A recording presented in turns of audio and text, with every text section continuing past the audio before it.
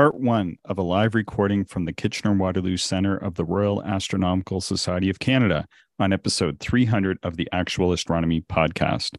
This episode was recorded live via Zoom on February 10th, 2023 from the Kitchener-Waterloo Centre of the Royal Astronomical Society of Canada to celebrate our 300th episode and to bring a bit of an astronomy club experience to our listeners. We had some technical issues and not everything went as planned, but in the end, after chatting with Shane, we agreed that this is a great episode, and we only wish we could have recorded it longer. We hope you enjoy part 1 of this episode, featuring Ellen, who talks about observing comet E3 ZTF, as well as 96P McColl's, followed by a conversation with Michael, who recently received his 12-inch telescope.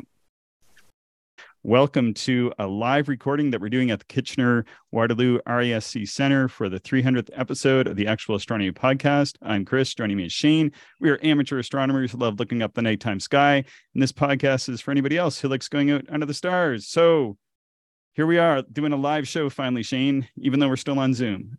Yeah, well, we've talked about it for quite a while, so I'm pretty excited for this. This is a neat experiment and a neat opportunity. I think it's going to be a lot of fun. Yeah, and thanks to Trevor and Michael and the KW executive for entertaining my wacky idea and going along with this crazy experiment. So I was a member of the KW Center quite some time ago, and it's always such a fun club to belong to, and some of my fondest memories of observing and hanging out with people under the stars are from the KW times. And if it was cloudy, sometimes we'd head down to the Hoother and just have a beer instead. Tonight, we have a series of short conversations that we're going to have. So we're going to talk to Michael, who recently had first light with his 12-inch reflector. Then we'll talk to Marie, who's doing some really interesting lunar observing. And then Peter, who, Chris, I understand is an old observing friend of yours and builds some very large telescopes. So that's always interesting too. Yeah. And I keep trying to convince Peter to come out here with his 24-inch. So fingers crossed we can make that happen. For a long time, the KW Center ran 2 monthly meetings. One of those meetings was a regular club meeting. The other was the meeting they called the Stargazing 101 meeting. I understand it recently ended. Actually, I went via Zoom to the last one. I only attended the regular meetings for a while, and I mistakenly dismissed those other meetings as like a beginner's group and maybe something that was really entry level. But one night a friend of mine was talking and said, "Hey, you should come check this out. It's a lot of fun." And we all go for beer and ribs afterwards. So each meeting was informal, and the invited speakers were just people from the club, and people get up and talk about observing whatever they were doing, maybe looking at Mars, doing some sketching, telescope building. And sometimes during the meeting, you'd even get like astronomy book reviews, and everything was pretty much done by club members, though the odd time they'd invite in a guest speaker. And the way they ran the Stargazing 101 meetings was they would begin the brief introduction, and then they would just ask what people have been observing. So kind of in that light, I've modeled our podcast a little bit after that. So people might see that as sort of an homage to what they were doing with the Stargazing 101. We've recently had this comet E3 ZTF, and we've had a few images come in from Ernie and Mark. They're the people who most recently sent us a couple images. Ernie, today I was talking to you, beautiful image on the left side showing comet E3 ZTF, and really liked the colors of the stars that he is in the image here. And you can see the ion tail, you can see the dust tail streaming out. And then Mark, a couple of weeks ago, or about a week ago, sent us this other image. And on the far right, this tiny little one, I couldn't make it any smaller. This is my sketch from last evening when I was observing, when it was minus 13, minus 20 with the wind chill. And I was just using my little 60 millimeter Takahashi and 25 power, and showed a nice little tail on that. Ellen Papineau, we're going to invite you to be our first person to talk on the show with us here tonight, because I understand that you've recently given a comet workshop and have some slides to share and some information about comet observations tonight. Yes. Okay. Thank you for having me.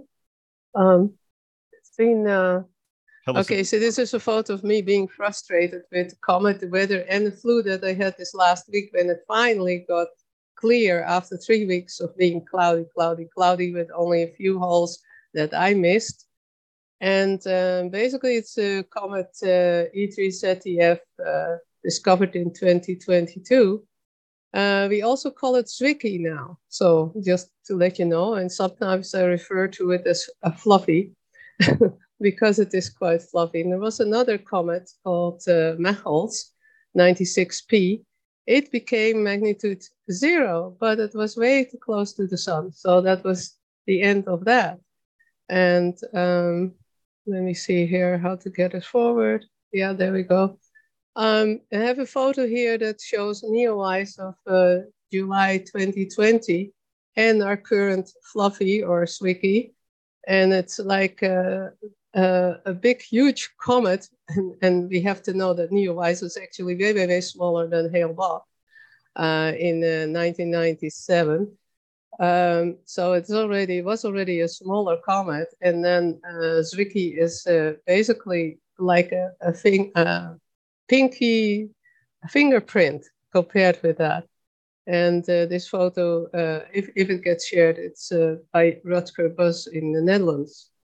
Now, why is it so good to see this comet? Well, it is from far. It is 420 billion kilometers where it came from. And it's basically now coming close to us with 40 million kilometers. So it's not that close, but it is close. Now, Fluffy's photons will hit our eye, our retina, and those photons are actually particles. And it is like you make a physical contact with this comet that came from so far. So that makes it actually special, and that is quite something, isn't it? Now, there might be people that don't know what comets are. They're coming from far, from the Oort cloud, which is about 500 billion kilometers away and farther than that. When comets are somehow bumped into, it is a big cloud that actually made the solar system. That is where we are made from. The inner solar system is made from all that dust. And there's not that much left anymore in our inner solar system, but there's still a big cloud out there. And Zwicky was a long periodic comet with an orbit of every 53,000 years it would come by. But what Jupiter and the other gas giant planets are doing with their gravity is changing the orbit. And in this case, it wasn't captured more, like other comets sometimes happens to, but it was kicked out and it won't be back until in a million or more than a million years. Comets are made, you hear about dirty snowballs and basically made of all the stuff in the cloud. So there's particles dislodged from the comet, and then there's a tail that is pushed away from the sun because the sun is pushing it away with the solar wind and the radiation. Zwicky was actually ideal because it became circumpolar, which means that after a while, it was visible all night long. And we have a map here that shows it. The light curve, it was expected to be coming almost naked eye. However, that sort of barely happened, but it is basically diminishing now in around 7 magnitude, which is binocular. Zwicky's anti-tail was visible in this picture by Chris Schur.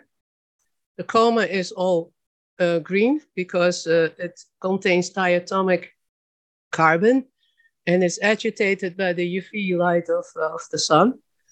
And when we go through the plane of the comet, we can see all the dust that is gathering in its orbit, and that's why there was an anti-tail.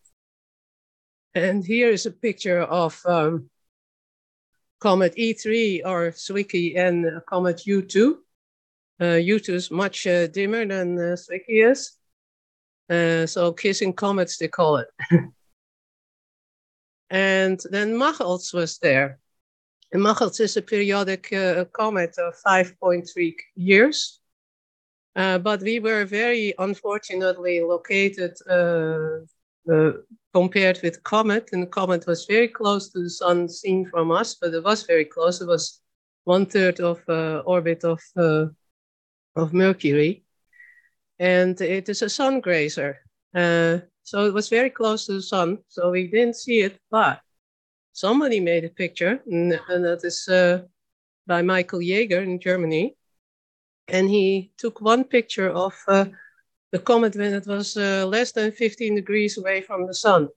So that's quite a feat, because it was very hard to see that.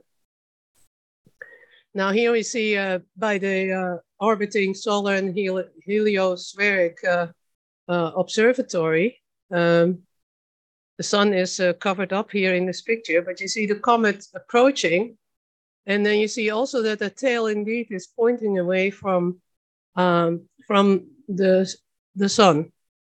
So that was it for this. On the observing part, I've seen it on the 15th of January with Marie, who's doing the moon talk. And that was the last time that I saw it, dimly, because it is very, just a very gray little patch. So don't think you see a light bulb in the sky, because it is not like that. Anyway, I have here some sources that I will also share with the group here, and I can send it to you too, Chris. Yeah, sounds good. Thanks for that, Ellen. Appreciate it. All right, maybe what we'll do is just see if anybody else had any observations that they would like to share. Michael, I see you've taken yourself mute. Go for it. Well, I did see the comet twice. I went out last week, and it was -18 plus wind chill, and I started getting frostbite trying to get in my telescope. I had seen it in the binoculars, so I knew where I was trying to point it, but I couldn't get it. So I was very frustrated because I needed to go in. But I went out again on Monday night, and it was only -5. So I was able to take my time, and it was an easier part of the sky. I'm not really familiar with the circumpolar sky around Ursa Minor, but in Auriga, I'm very familiar with that part of the sky, and it was very close to Zeta Aurigui. So I just pointed the telescope right there with the finder, and there it was. And it was the 12-inch, so you could see the ion tail just faintly. Nice. And it had a nice fan shape. It was really mostly just the nucleus and the coma that you could see. It took averted vision and some patience to see sort of some detail in the tail, and the ion tail was very, very faint. Well, that you've seen that, it is quite something, Michael. It was wonderful. What power were you using, Michael? About 46 power. Okay, right on. Michael, you were actually the most recent organizer / host of the Stargazing 101 meetings, and you've delivered a whole variety of talks. So welcome to the podcast. Appreciate having you on. Thanks, guys. As a listener, I'm really excited to be here. Yeah, we're excited to have you, and excited to hear about your scope, and super excited to see some of your sketches. So we mailed quite a bit since late last spring, and you caught my attention because you were observing from a site that I think I located when I was living in Kitchener-Waterloo and doing my astronomy there. Yeah, the site that you found near West Moncton, between Listowel and Stratford, is a great little observing site at the end of a dirt road in the middle of the country. The sky's somewhere between a Bortle 4 and a Bortle 3.75, maybe, something like that. Yeah. You got the KW light dome to the east-southeast, and a little bit of one from Stratford to the south, but otherwise the skies are quite nice there. And I've spent a lot of time logging hours and under the stars at that site. So thank you for finding that. Yeah. Does it still have the big cement pad at the end of it? Yeah, it does. It does. Yeah. I remember Clark, who's there at KW telescope. He and I went observing there one December or January, and that whole top was covered in ice, and it's a little bit of a drop off the edge of it. So we were trying to be pretty careful in making our observations that we didn't plunge to our deaths. Yeah, and as you know, that road snows in the winter too, and I've gotten stuck, so you got to be careful. Exactly. Right on. Well, maybe what I'll do here, folks, is I'll share my screen again because we have some of your sketches, Michael, and I think a photograph of your 12-inch. And maybe just to kick off the conversation here, would you mind just telling us a little bit about the 12-inch, just some of the details? Well, I'm, I guess, almost 41. And since I was 14, I've had a 4.5-inch Newtonian, and that I pushed that scope to the limits over the last few years, trying to eke out every last thing I could see with it. And sketching became a big part of my routine to try and catch more and more detail. And I was always, I love hunting down galaxies and faint things and pushing my limits. So I knew I needed to get something bigger. And I'm at the 40 years old, so I didn't want to just jump up to an 8-inch. I wanted to go all the way to a 12-inch so I could really enjoy some deep views and see what kind of detail I could see and bring to my sketches. So I ordered the telescope way back in April 2022, and because of all the delays that we have right now with the supply chains in astronomy, just like everything else, it took until the beginning of December for the telescope to arrive. Oh, wow. And then of course we had cloudy skies. Yeah. Of course, because when you spend $2,500 on a telescope, the nature does not want you to use it. Mm-hmm. But I did manage to get out on my balcony about a week after. I live in an apartment. About a week after the telescope came in, and I just did some beginning of observations of Jupiter, of Saturn, of the Pleiades and the Hyades, and the Orion Nebula. And even through, the Bortle 8 sky right in the heart of Kitchener, I was seeing detail on the planets that was just astounding me, and just sort of some crisp detail, and the number of stars that I could see in the Pleiades and the Hyades was just spectacular. And when I got to the Orion Nebula, I was kind of like, I don't know, I was disappointed because I knew if I got out to a dark sky, I'd be seeing more, but it was sort of one of those, the thing that I noticed the most was that it was green. And I've heard before that, if you have good enough night color vision, you can catch hints of green in the Orion Nebula, but this wasn't just a hint of green. It was green. And I was astounded at just how clear the color was. So I'm looking forward to looking at other things that I might be able to catch some color in now that I have this large scope. I've since been out a couple times with it. I managed to get out, I believe it was January 18th. And that was my first dark sky night at the Moncton observing site that Chris had found.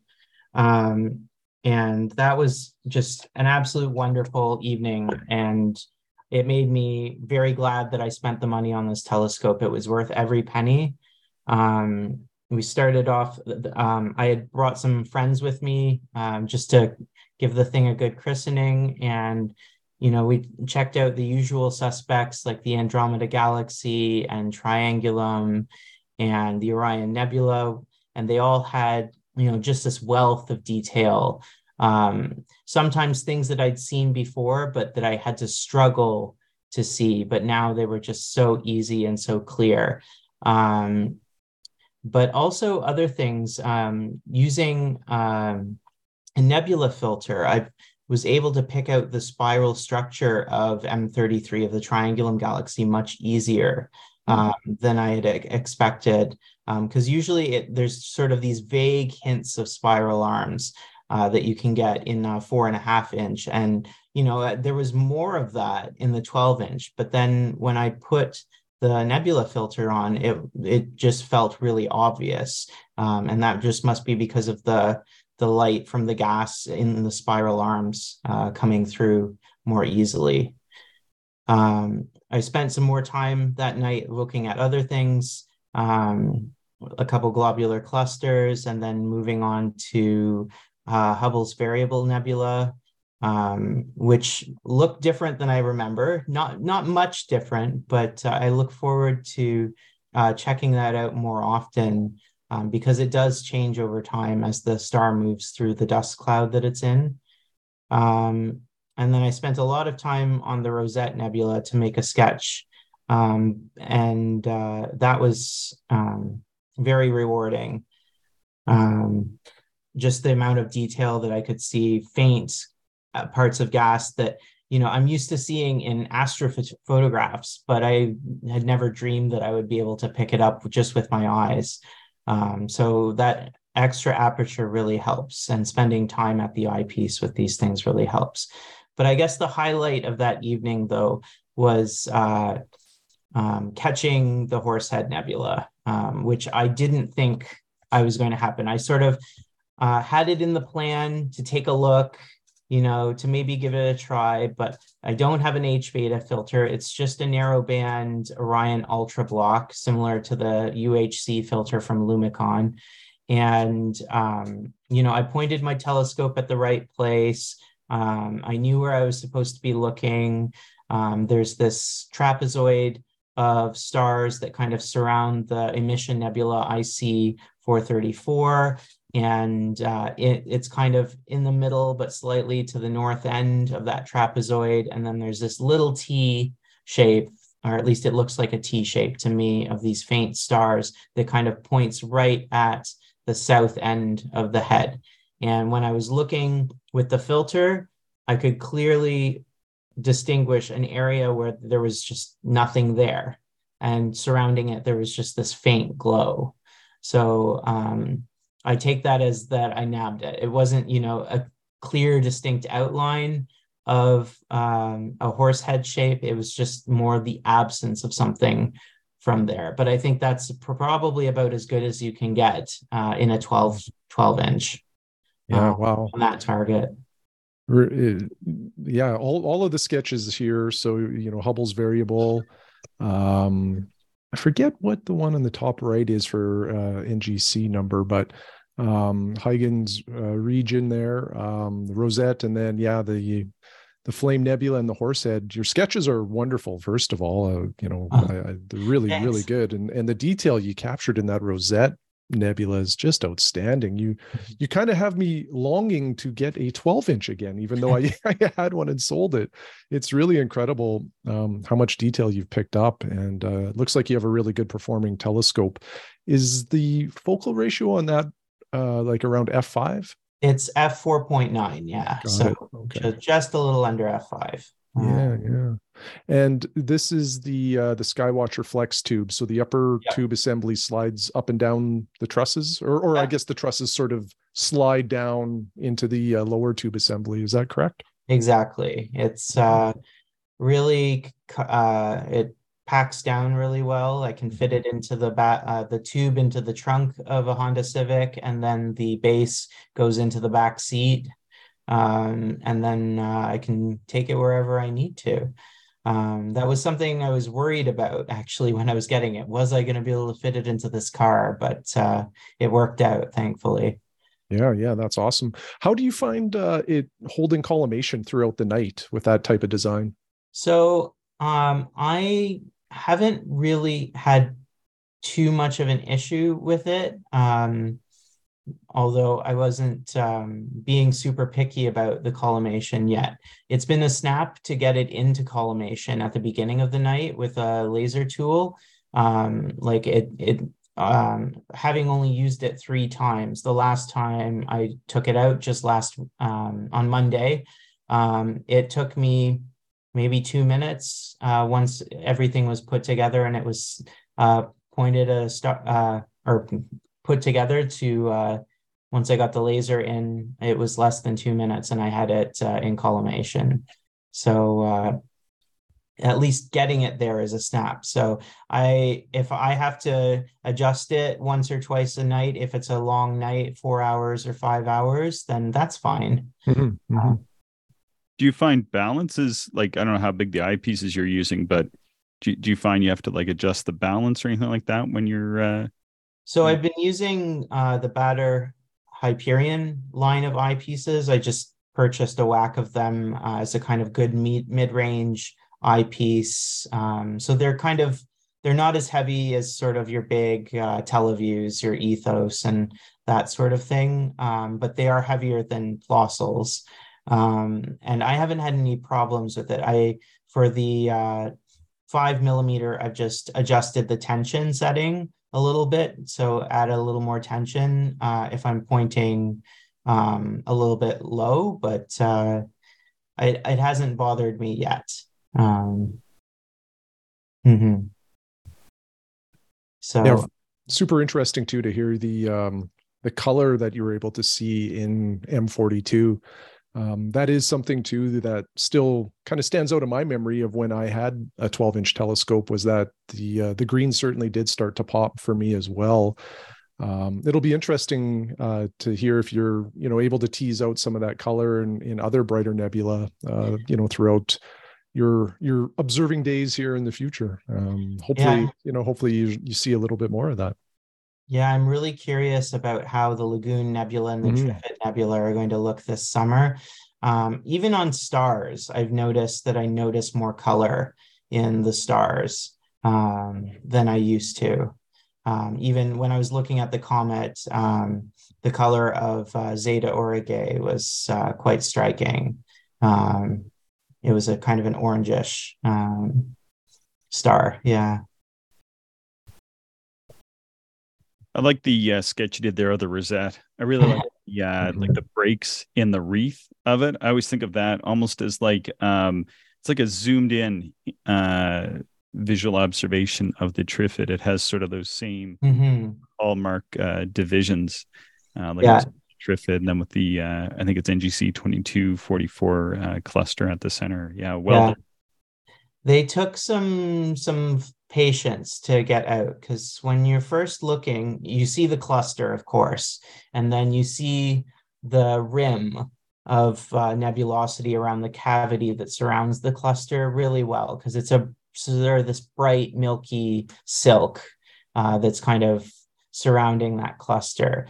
But then as if you're patient and you're using averted vision and you take the time to kind of survey and pay more attention to certain areas over the others, you start seeing kind of these differing amounts of brightness and these subtle details in the shading. But you really have to spend some time with it and work for it. These kinds of details aren't things that you just see at a glance. You have to spend time with the objects, and learning to be patient while I sketch has helped me see all of these things. Before I was sketching, I was a pretty impatient observer, and it was, spend 30 seconds on a target and then it was time to move on to the next thing. But now when I really find something that I want to sketch, I can sit there for a half hour to an hour and be perfectly happy looking at the same thing the whole time, just so I can catch those details. And I see you're using a UHC filter there for the rosette. The filter helped with the detail for sure. In this case, it gave a little bit more contrast than just the view straight through. Apparently the rosette is great with an oxygen 3 filter, and there's even more details that you can tease out, that if you take out the hydrogen beta line that the UHC filter lets through, you can get even more subtle shadows from some of the Bok globules and some other things in the nebula. Wow, even more detail would be incredible, because that's amazing. And I really appreciate your comment too, Michael, just around kind of the acquisition time or time at the eyepiece, and that allowed you to see all of that detail. It's a great way to observe. I love it. Mm-hmm. So now that you've had the scope out a few times, is there any upgrades or modifications that you're considering? Right now, I want to fill out my eyepiece set so that I can really push the magnification for planetary nebulas. Right now, I can get up to 150 power, but I was trying to see the Spirograph Nebula, and I could tell it was a planetary nebula, but I couldn't really see any detail in it because it was just so small. And with this much resolving power, I should be able to push it to 300 power at least on a good night. So I definitely want to get some small focal length eyepieces to bump the magnification up. I've actually added a laser pointer for outreach purposes. I'm the club's outreach coordinator, and people are always asking me, so where exactly are you pointed in the sky?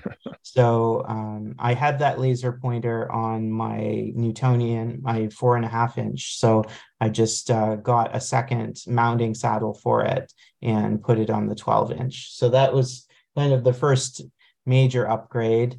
But right now I'm pretty happy with it as it is. I I don't know, maybe I'm not one of those people who's just ultra picky about their telescope, because I spent so many hours fighting with my old Newtonian that I'm just used to not having everything exactly perfect.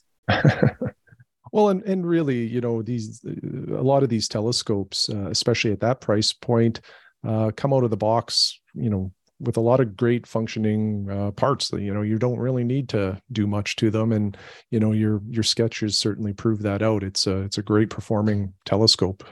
So congrats on that. That's awesome. Well, thanks, Shane. Yeah. I look forward to many, many years more observing through this telescope. Yeah, for sure. Well, you know, this has been great. Really appreciate the conversation and sharing the sketches here, Michael. So thank you very much for that. Thank you.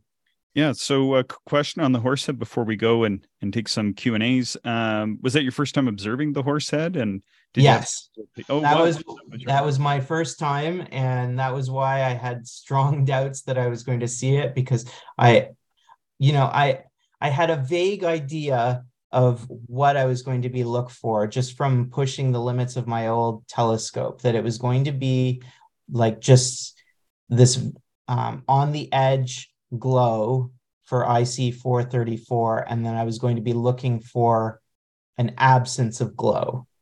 And I think because I've spent so much time with that 4.5 inch looking for galaxies and nebulas that really were pushing the limits of what that telescope could do, I was well prepared for even with an upgrade, looking for a target that was still on the edge of the capabilities of the telescope. Nice, very nice, beautiful sketches. Always love getting sketches in my inbox from listeners, and it's sort of been nice to go from just chatting via email and now talking to you in person several times and lead up for this. So thank you so much for helping set this up this evening. It's been wonderful. Thanks, guys. Yeah. Do we have any questions before we move ahead for Michael? Yeah, go ahead. I see Richard there. You've got a question. Yeah, I'll just ask you to unmute. Go ahead and unmute. Go ahead. Oh, okay. Hi, Michael. I actually have the 10-inch version of Michael's telescope, so this is kind of cool. I just wonder how much more powerful the extra 2 inches are. But my question, Michael, is how much viewing time do you get before you need to adjust the coordinates, like when it's out of the direct eyepiece or the telescope? So basically, how much time before the object is moving out of the field of view? Is that what you're asking? Yes. Yeah. Yes, okay. Exactly. It depends on what power I'm working at. Like at 36 times or 42 times, which are the two lowest powers that I have with the current eyepiece set that I have. I can go a good 30 seconds before I need to bump the telescope. But with the at 150 and 220 power, it's much more frequent, like every 5 seconds that I'm giving the telescope a little bit of a bump. So when I'm looking at the planets, it's, almost continuous, where I'm making small adjustments when I'm looking at high power. But it hasn't bothered me, because I was used to, with my old telescope, even though it was on an equatorial mount, I was used to using the slow motion controls to make continual adjustments in that one. So far, that hasn't really made much of an impact or a change to my observing. Well, good for you. Patient. Well, thank you very much. Thanks. Yeah, thanks for the question. I see Trevor's made a comment here. Says, awesome portfolio you're going to have. And I think you made some very smart choices in eyepieces, says Trevor. Thanks for the comment, Trevor.